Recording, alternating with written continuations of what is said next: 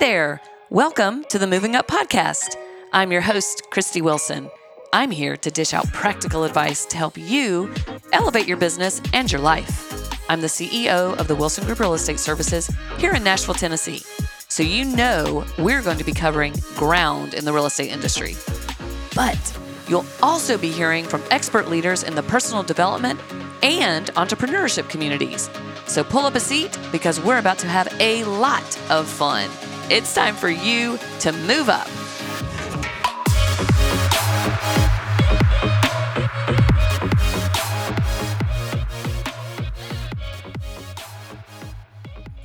Hi, I'm Harry Allen, co-founder and chief relationship officer of Studio Bank. Studio Bank is passionate about what our members create, and we're here to support you through the process. We provide capital and services to build businesses. We offer mortgage and home loan options, whether you're a first-time home buyer or purchasing your fifth home. We work with artists to reach their audiences. We help nonprofits transform our community. And often, the most important work we do is simply empowering individuals to pursue their dreams. We're here because what you create matters. Let's create something together. Visit studiobank.com. Member FDIC, equal housing lender, NMLS number 1761767. Wow, today is an episode you won't want to miss. As realtors and homeowners, cracks in your foundation walls, your interior walls, movement of brick and concrete block all give us reason to pause. So here at the Moving Up Podcast, I'm excited to have on our show today one of Nashville's favorite structural engineers, Marshall Bassett. Marshall will be talking to us today about what or why or when to be scared or be relieved that the cracks you're seeing ain't no big thing. So Marshall, welcome. Very good. Thank you so much. So Marshall, I'm just sort of going to let you drive this train. Tell us a little bit about yourself, what you do, and this is just going to be very organic, opening up a lot of questions, I think, for Heather and myself and for our listeners. Great. Fantastic. So I'm a native of California. I grew up there, graduated from Fresno State and worked in geotechnical engineering, foundation design, large-scale commercial construction up until 1996 when I relocated to Nashville. My parents had retired to Western Kentucky from California, and it was just a natural progression for me to follow along. And ended up in Nashville. I hated it at first. It was like moving back to California, except humidity, and started working for a geotechnical firm here in Nashville. I did that for several years. Went on to commercial parking garage design and precast concrete, and then ended up doing cladding for exteriors on high-rise buildings out of precast concrete design, and then ended up in the sales side. So that's kind of my lineage of my engineering history. Okay. So my wife and I relocated from Creve Hall to Green Hills about 2012, and my real estate agent at the time, or she's still my real estate agent, she asked if I would mind looking at a few houses for her because the home inspectors were recommending structural engineers or foundation engineers, and she just didn't have the number of resources at the time. And so, I committed, and I did probably the first year 12 or 13 for her. Second year, about the same amount, 12 or 13. And then my name got out. Mm-hmm. I've never advertised, but then my name got out. So is this like a side hustle you were doing at the beginning? For sure. For the first 5 years probably or so, side hustle, or 6 years. And I kind of limited it to 40, 50 a year, and then it got just out of hand. And I think this year I'm on track to do 500. Dang. It's probably the most I've ever done. Obviously, in the last 3 years, it's been ridiculous. Mm-hmm. But right around 500 real estate deals and a lot of design as well for addition design, foundation design, beam design for kitchen renovations, what have you. Yeah. I didn't know you did that. I need your expertise on this. Okay, good to know. I'm making a little mental note here. I think I've done 100 of those this year. So it's just been off the chain. Get ready for 101. I'm very blessed. It's been very good. Nice. Yeah. Nice. Let's talk about in the realtor world. how you got started, where your realtor said, hey, you've got a structural background. Can you look at these houses? That's why most of us at the Wilson Group will call you. It's like, you have a bad inspection, not a bad inspection, but an inspection where the inspector recommends structural engineer to come out. Or you go out to list a house and it's on the side of a hill, like the one you had. Yes. There's a big bulge in the side of the foundation wall. Sure. It's hanging off a hill, whatever. We call you. We make that phone call. What happens next? You come out to the house and... Sure, absolutely. Go out to the house. If there's a home inspection report, I generally look at that just to understand what the home inspector was seeing and why I'm there. You know, in our line of work, it's all forensics unless I can see it. Mm-hmm. Crawl spaces are number one, right? Because all of the structure's open and I can see kind of exactly what's going on. Basement houses are a little harder. Finished basements are almost impossible. Then I have to really rely on what's going on forensically and most of the time that is a crack. You see a crack in brick or the block foundation's cracked. Now we have to back up and really evaluate the nature of the crack, and then rely on experience, what we've seen in the past. Mm-hmm. Is there anything going on from the outside? Is there negative landscaping back to the house? Are we putting a lot of water into a system that was in a static state at some point and now it's flooding? So those kind of things are what we look at. Okay. Yeah. All right. So do you have anything that really stands out as being one of the craziest things you've ever seen? And most of these are DIY stuff. Mm-hmm. A homeowner takes a load-bearing wall out and doesn't think about the ramifications of why it's a load-bearing wall. Now the roof is sagging. Now what do I do? Why is the roof sagging? Or the walls are pushing out. We've had several that they've taken the load-bearing wall out of the center of a house. And, you know, if you think about the geometry of a triangle, that's the geometry of your house. That's the roof is a triangle. If you take the bottom leg out of a triangle, what's a triangle want to do? It's going to flatten out and push the walls out. So, yeah, those things just drive me nuts. And in that example, because we see this all the time, especially in mid-century homes, aka ranches and whatnot, Sure. where people are opening them up, they've taken that center wall out to make it open and have put the lamb beam up in the attic, if you will. How does that carry the load from the top down? Because when I think of carrying load, I think from the bottom up. So you explained it to me one time, and I was like, oh, that kind of makes sense.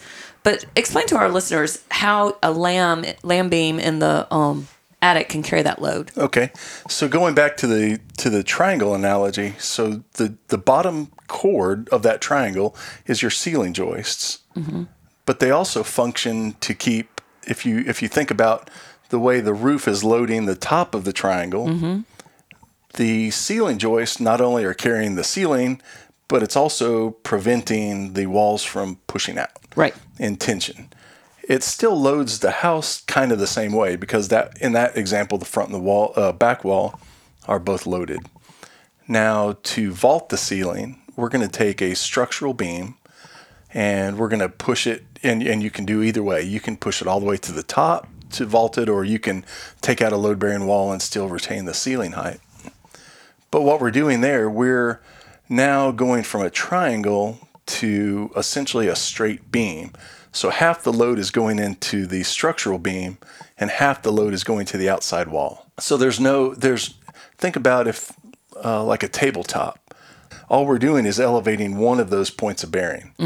And so now we've got a situation where we've got a little more load on the outside wall, but we're sharing that load with a center beam. So that's how we can vault that. So when you put that lamb up there, you've got to have that resting on the wall, the two side walls. That's correct. Yeah. You have to have that load path continuous down through the wall into the crawl space or the basement. Right. Yeah. And that's where I see people have put these lambs up in this attic and it doesn't align with sitting on anything. And I'm like, that can't be good because those beams are heavy and now they're not being supported. Exactly. with anything. Or they chase it down to the wall and then don't do anything in the beam for the crawl space, and then we end up with a buckled floor situation. Something else that's weird about, and you speak of the mid-century modern, when you take the wall out, what a lot of folks don't realize is that when you build the house, we're not thinking about vertical control of the foundation because there's going to be a wall on the main beam. And so the elevation of that main beam relative to the elevation of the front door, let's say, that is insignificant because we're going to put a wall on it. Mm-hmm. So I've seen, and I can point out 50 examples where the wall is taken out. Now there's a little hump in the floor. Yep. Every time. I see that all the time. Every time. Mm-hmm. And it's not nefarious, but it drives people crazy. Mm-hmm. Yeah. Especially when a new homeowner or a homeowner is looking for a flat floor. Oh my gosh, the floor is rolling a little bit. Well, it's an old house. These are the things that have been done. It's not a structural issue. Everything's fine. You're going to have to live with that. So my recommendation on that, because I come across that, and I'm sure, Heather, you do too, a lot with that hump in the floor that has now been created, is to have Marshall come out and write a letter saying or taking a look at it and knowing if it's structural or not. Because I feel like the majority of realtors are so new in the business right now that they come out like, oh my God, this is structural, walk away before they even know what they're dealing with. So you do your sellers a service, you do the future buyers a service, you do Marshall a service when you have him come out and take a look and write a letter. Sure. And then if something's wrong, you can address it. Exactly. Or if you're going to list the house on the market, that's what I've been promoting that for a long time. Mm-hmm. When you know you're going to sell your house and it's an older house and you have some little wonky things that you've grown accustomed to just living around, kind of put yourself in a new buyer's or the buyer's shoes and say, if I were to walk into this house today, what kind of things would drive me crazy? And just at least have that letter, because I've seen so many deals killed, just like you had said, just because of a misunderstanding more than anything. Not knowing what you don't know. Exactly. Mm-hmm. And just being clear and upfront with it. So when you look at a house and you see serious issues, what typically makes you pause and go, oh, this is bad? Or does anything? Or is your mentality, well, if you can write a check for it, it's not a problem? Kind of that. That's how I roll. Yeah, I mean, anything can be cured, right? With money. Right. It just depends on how much you have. You may have to tear down the house, but you know. That's right. Yeah, sure. So from because I work both sides of the coin, from a buyer standpoint, if there's a serious foundation issue, you talked about the bowing wall, that's huge. Believe it or not, I've seen 15, 20 foundation failures this month. Wow. And it's all these houses that were built in the 50s, 60s, 70s. The waterproofing on the outside of a basement wall has a lifespan, generally 15 to 20 years. And the soil, there's a phenomenon called soil creep. And soil creep is a phenomenon where the soil mass that the wall is retaining gets wet. And when it gets wet, it gets super heavy. And it starts pushing on the wall, lateral pressure. The water dissipates out of the soil mass. And it dries. And when it dries, it shrinks a little bit. And that leaves a void space. Dry soil falls in that void space. We repeat the cycle again. And we do this for 15, 20 years. And it just keeps pushing and pushing and pushing. Most of the foundation walls built in that time period, even now, aren't designed to take a lot of lateral soil pressure. It's concrete block foundations. They're hollow. They're no reinforcing. And they just have a certain capacity. Yeah. And so when soil creep, when that lateral pressure exceeds the wall's capacity to hold it back, then that's where we start seeing horizontal cracking, deflection in the wall, bowing. Those kind of issues are expensive to repair. So from a buyer's perspective, my advice is to always say, you need to have a foundation company come and address this specific issue and understand that it's going to be $15,000, $20,000. From a seller side, it's flipped in that you really have an issue and this is the way you need to repair it, or be prepared to write that check at closing or in negotiation. Right.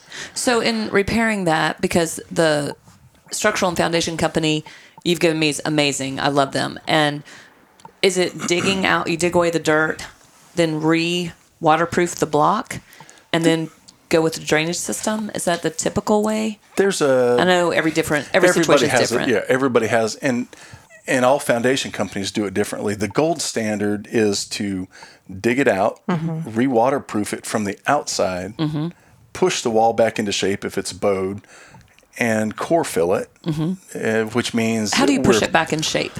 Or push it back? They can hydraulically push it in. Okay. Yeah. I think of a pickup truck going, how do you get the truck in the basement? I make it go that way. Very well could be. That's how my dad used to do it.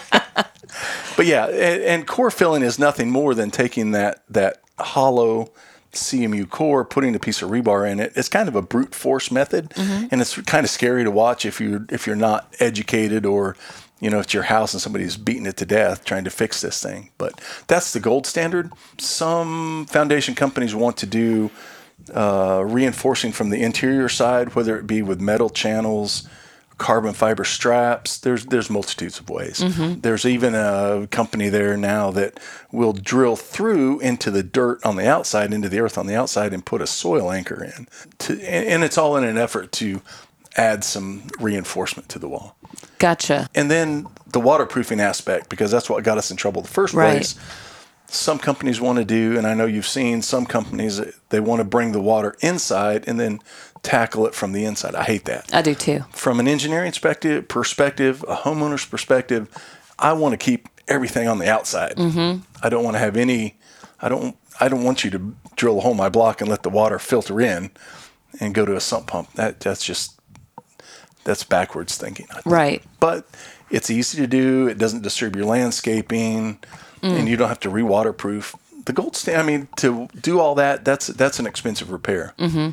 But and so you say in the waterproofing typically lasts 15 to 20 years that was put on a concrete block. Is that from the waterproofing that they would do in the 50s and 60s, or would they waterproof by then, or is this at today's, like, people who started doing that in the 90s? I think that's today. Back in the day, you were lucky to get them to paint asphalt on the outside of the block to an attempt to waterproof. Yeah. And that shows the evolution of building codes and building science. It in the residential side, it seems like it's always lagged behind the commercial side. From the commercial side, the green building and new products, new materials, it seemed like it's just so much more advanced because the codes are more stringent.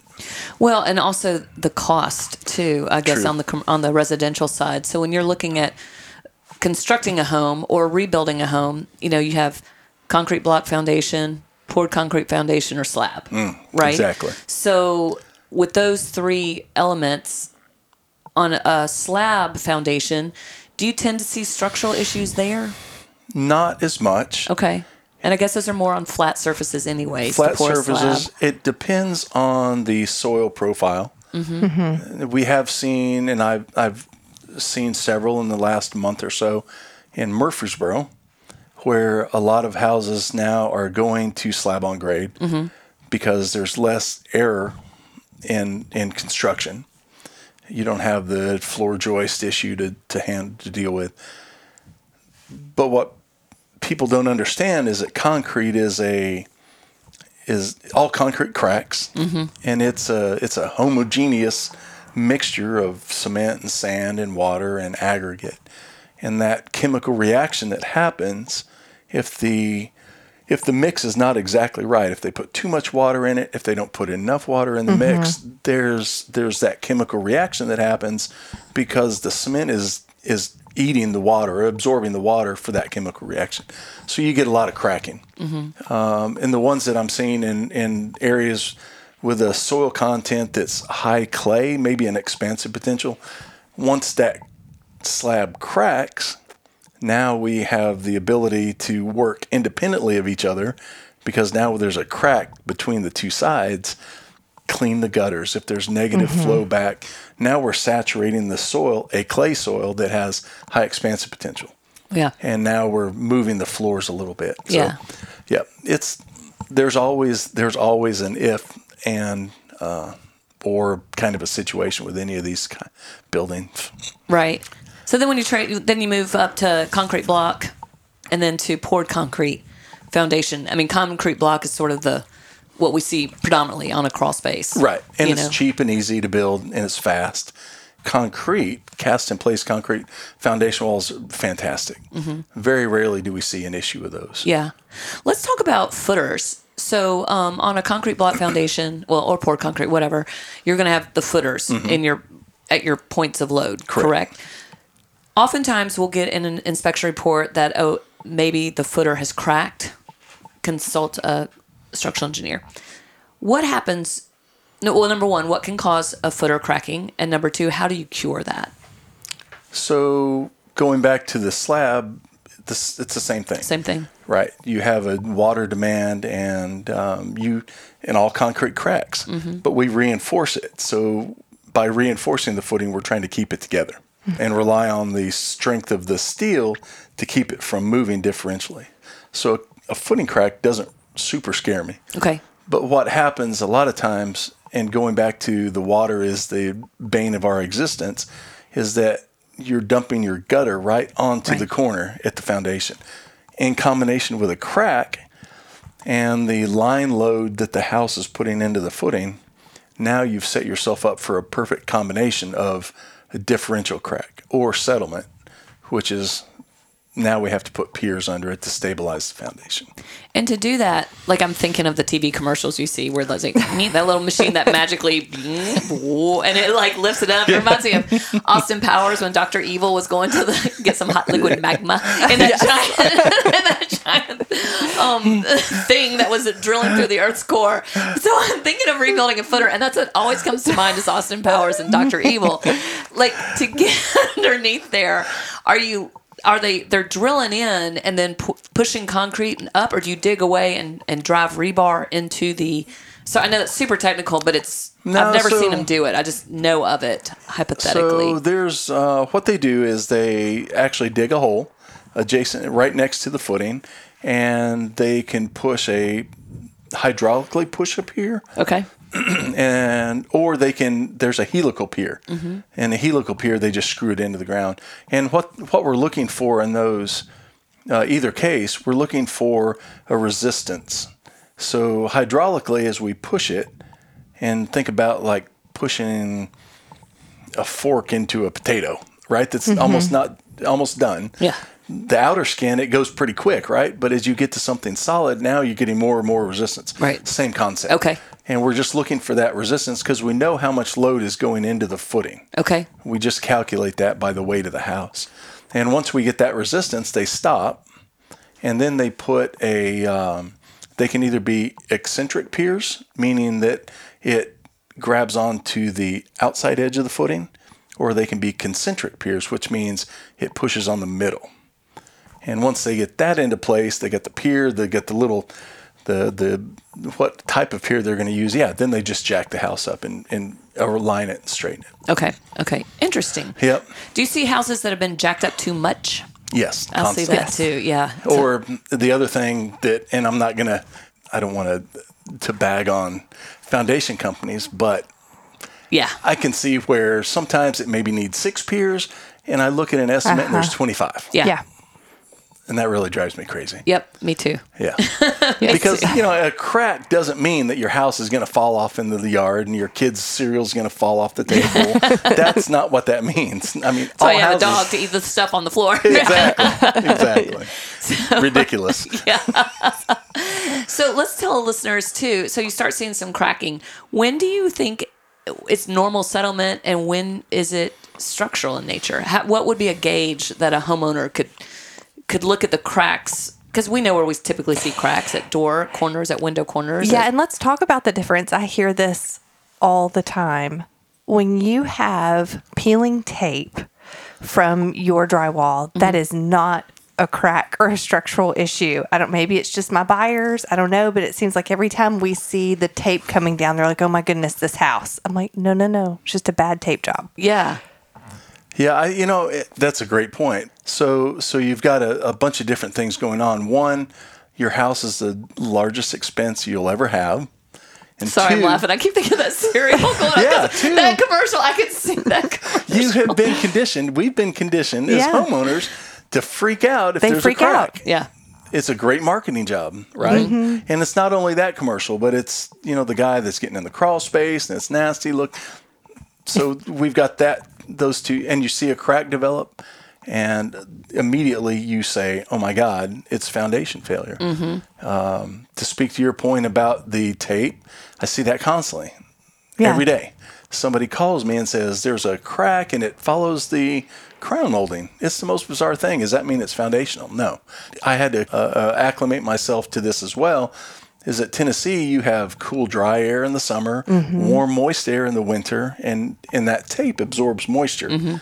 So you've got this shrinkage thing going on. Expansion, contraction Yep, with the exactly. seasonal changes. Yeah. As far as a normal settlement crack, it's typically on size of the crack. If it's, I think about a 1/16 of an inch, just the dime. If you took a dime and you could stick it in the corner or a penny or something like that, that's probably normal settlement. Or it could even be shrinkage and expansion or contraction in the building, the CMU block, the concrete foundation wall, whatever that is. 2, I look at a crack in a foundation wall, let's say, if there's no differential movement in it, meaning no vertical offset between the two sides of the crack, that usually tells me that there's nothing sinking. It's actually going laterally or away from each other. And when you see a true foundation failure, it's pretty blatant. Okay. It just doesn't stop immediately. It goes on. It's almost like a wedge crack, like you were cutting a very, very thin piece of cake. It's wedged higher at the top or wider at the top than it is at the bottom. That usually says, hey, there's probably a foundation issue. Okay. I would say of 100 houses I look at that purportedly have foundation settlement issues, maybe 10 truly have a foundation settlement, and the other 90 are some degree of normal settling. Yeah. Because and what we're running into now is you have a little house. Sylvan Park is a perfect example. North Nashville, even Green Hills, where you had this little 1940s cottage, 1,600 square feet. What's that, like a 40 by 50 footprint? You tear it down. You've disturbed all this soil, and now you're putting a 7,000 square foot house on it, on soil that's never been built on before. And so once you start pouring footings, doing floor slab, doing floor joists, you are consolidating the soil. I have never, ever thought about that because I'm thinking of all the new construction, all the tear downs and stuff we see in the house that was there. And I see the void, once they take it down, you see the void where the house was, and then they start backfilling with some gravel and dirt and whatnot. Or whatnot, yeah. Yeah, or whatnot, debris. I've never thought about the soil never holding that type of load before. Absolutely. Yeah, anywhere, just name it, right? Yeah, anywhere Nashville, there used Tennessee. to be a farm, and now you're building a bunch of houses on it. That soil has never had anything done other than being worked for a farming operation. And now we're putting X amount of weight into a line load around it. And sure, there's going to be consolidation in the soil. Okay. Yeah. I love the word consolidation of the soil over than your house is settling. Yeah, Soil's exactly. consolidating. Yes. That's great. But the key to everything is keep water away from your foundation. Absolutely. Keep those downspouts, put your extensions on. Just keep that water away. That's the number one cause. Wouldn't you say, Marshall? I'm not trying to put words in your mouth. No, absolutely. And the building code is pretty specific about what its requirements are for new builds. So they want to see, there's actually a prescriptive code that says the soil should slope 6 inches and 10 feet away from the house. And that's deemed well enough to continue moving away, where we're not saturating that near surface soil around the foundations. So riddle me this. I'm thinking of in so many of the areas where the tall and skinnies are. Absolutely. And you have only 10 feet Right. between two Or less homes. So you've got, if you're supposed to have a 6-inch slope and 10 feet, but then you're hitting that next house, so you now have 5 feet. Do they just have to build up a little bit higher and then maybe hopefully have a drainage? I was just thinking the very same thing because of my neighborhood. Yeah, going between the two homes. Exactly. Is that the best? Yeah, Is that building code? Do you know? I don't think there's any code provision for that. Okay. But yeah, there should be some provision for drainage in that situation. I always say just put some gravel there. Yeah. I'm like, and don't make sure try it to slopes and away. Yeah. Yeah. What were you about to say, Heather? I'm sorry. Well, I live in a neighborhood where the houses are pretty close, and Mm-hmm. we have a neighbor that likes to water his grass a lot. And it seems like between our two homes, where it slopes down, it stays really wet all the time. So Yeah. I was just thinking about that maybe we should add a pipe or something in there so that it can get out and dry out. Yeah. And if you have enough slope from front yard to backyard or back to front, then we have some leeway to work with a drainage pipe or French drain or something along those lines. But yeah, the key is to constantly think about moving water away from your house. Right. How often when you go into a home do you see that the cost to cure exceeds the value of the home? And in today's market? In today's market. Yeah, well, good.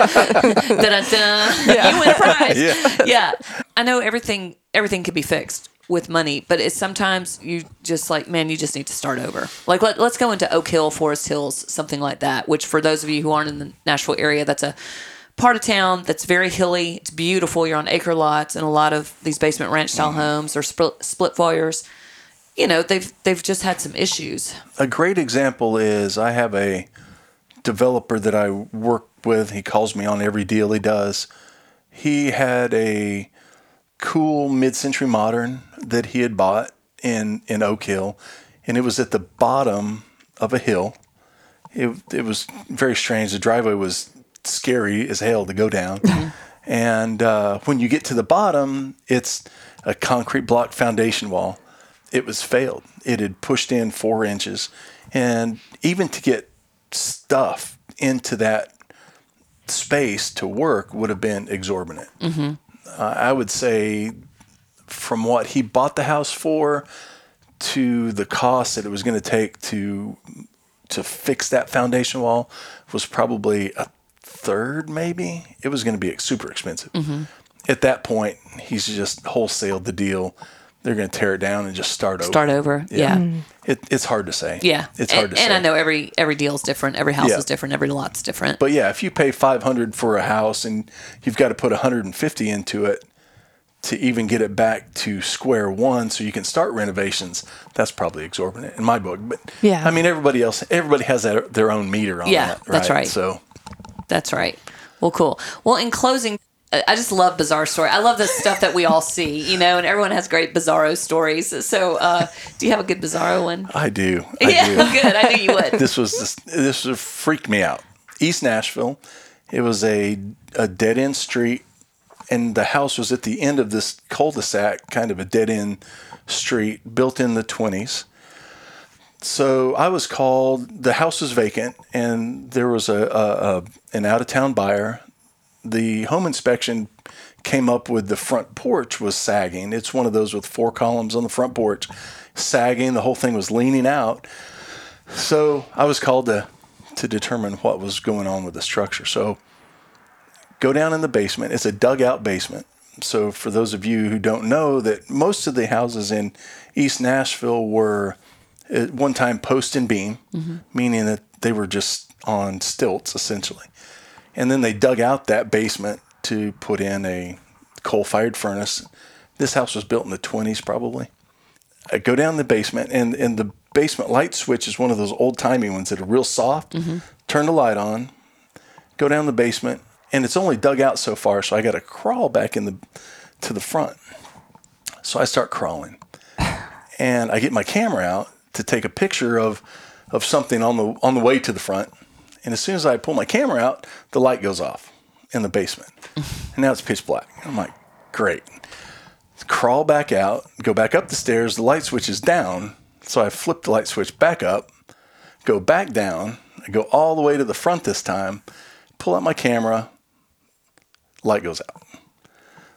So I'm like, golly, this is crazy. So I take the pictures I need with a flashlight and crawl back out. Light switch is down. So go to the kitchen island. I spread out all my paperwork, writing a report. The door slams upstairs. So now I'm thinking, my God, there's somebody in the house. I'm a little freaked out that somebody's in the house. I gingerly walk up the stairs, terrified that somebody's up there. All the doors are closed, so I got to open each one. Oh, jeepers. Yeah, I'm just like, oh my God, this is terrible. So I leave the house, all clear. I call the realtor. She's interested in what I found. I kind of give her a report, and I said, oh, by the way, haha, I think the house is haunted. She's like, oh my God, don't say anything to anybody about that. Forget completely about the whole situation. She calls me 6 months later on another deal and said, oh, hey, by the way, that house that you were at, the new owner was in the backyard cutting all the brush, and there was a graveyard.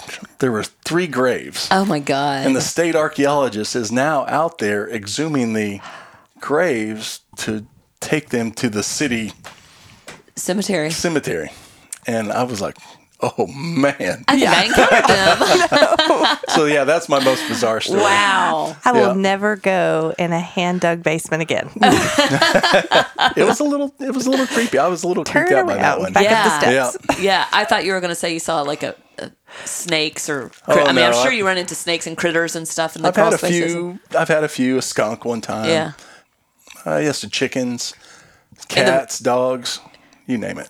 Like dead ones or No, live. alive? In the- Yeah, again in East or I think this was in Sylvan Park. Downstairs, the guy had chickens, and they roosted in the crawl space. Oh. So there I am with Ew. me and 20 chickens in the crawl space. Oh gosh. I went into a basement one time and it was in Sylvan Park also, and I swear I felt like I'd walked into the set of Silence of the Lambs. I mean, it was like my basement. I mean, my house is a Sure. turn of the century home, and it's dug out and stuff. But this one had dug out little, almost caves within the root cellar. And I'm going, I'm going to see Precious in here. Anyway, well, to wrap it up, some great takeaways with Marshall Bassett today. Number 1, keep the water away from your home. Keep water away. That's number 1. Number 2 would be if you see cracks, it may just be normal settlement. It's not always structural. And number 3, if you have any questions at all regarding structural cracks or what you want to do in the future, call Marshall Bassett. We're going to have your contact information on our show notes. And I just can't thank you enough for being on the show. I just love being around Marshall, too, because you tell great stories. You're so interesting, and your wealth of experience is mind-blowing. Thank you. Thanks for having me. I Yeah, appreciate thank it. you. Yeah. Everyone, thanks for tuning in today, and we look forward to our next show. Have a great one. The Wilson Group Real Estate Services is one of Nashville's top premier boutique real estate firms. We specialize in working with buyers and sellers for housing, investment, and commercial needs, as well as offering a full-service property management division for your investments. Check out our website today at wilsongrouprealestate.com. Hey, if you're loving the show, go find that little follow button on your podcast app. This will ensure you won't miss a single episode. Until next time.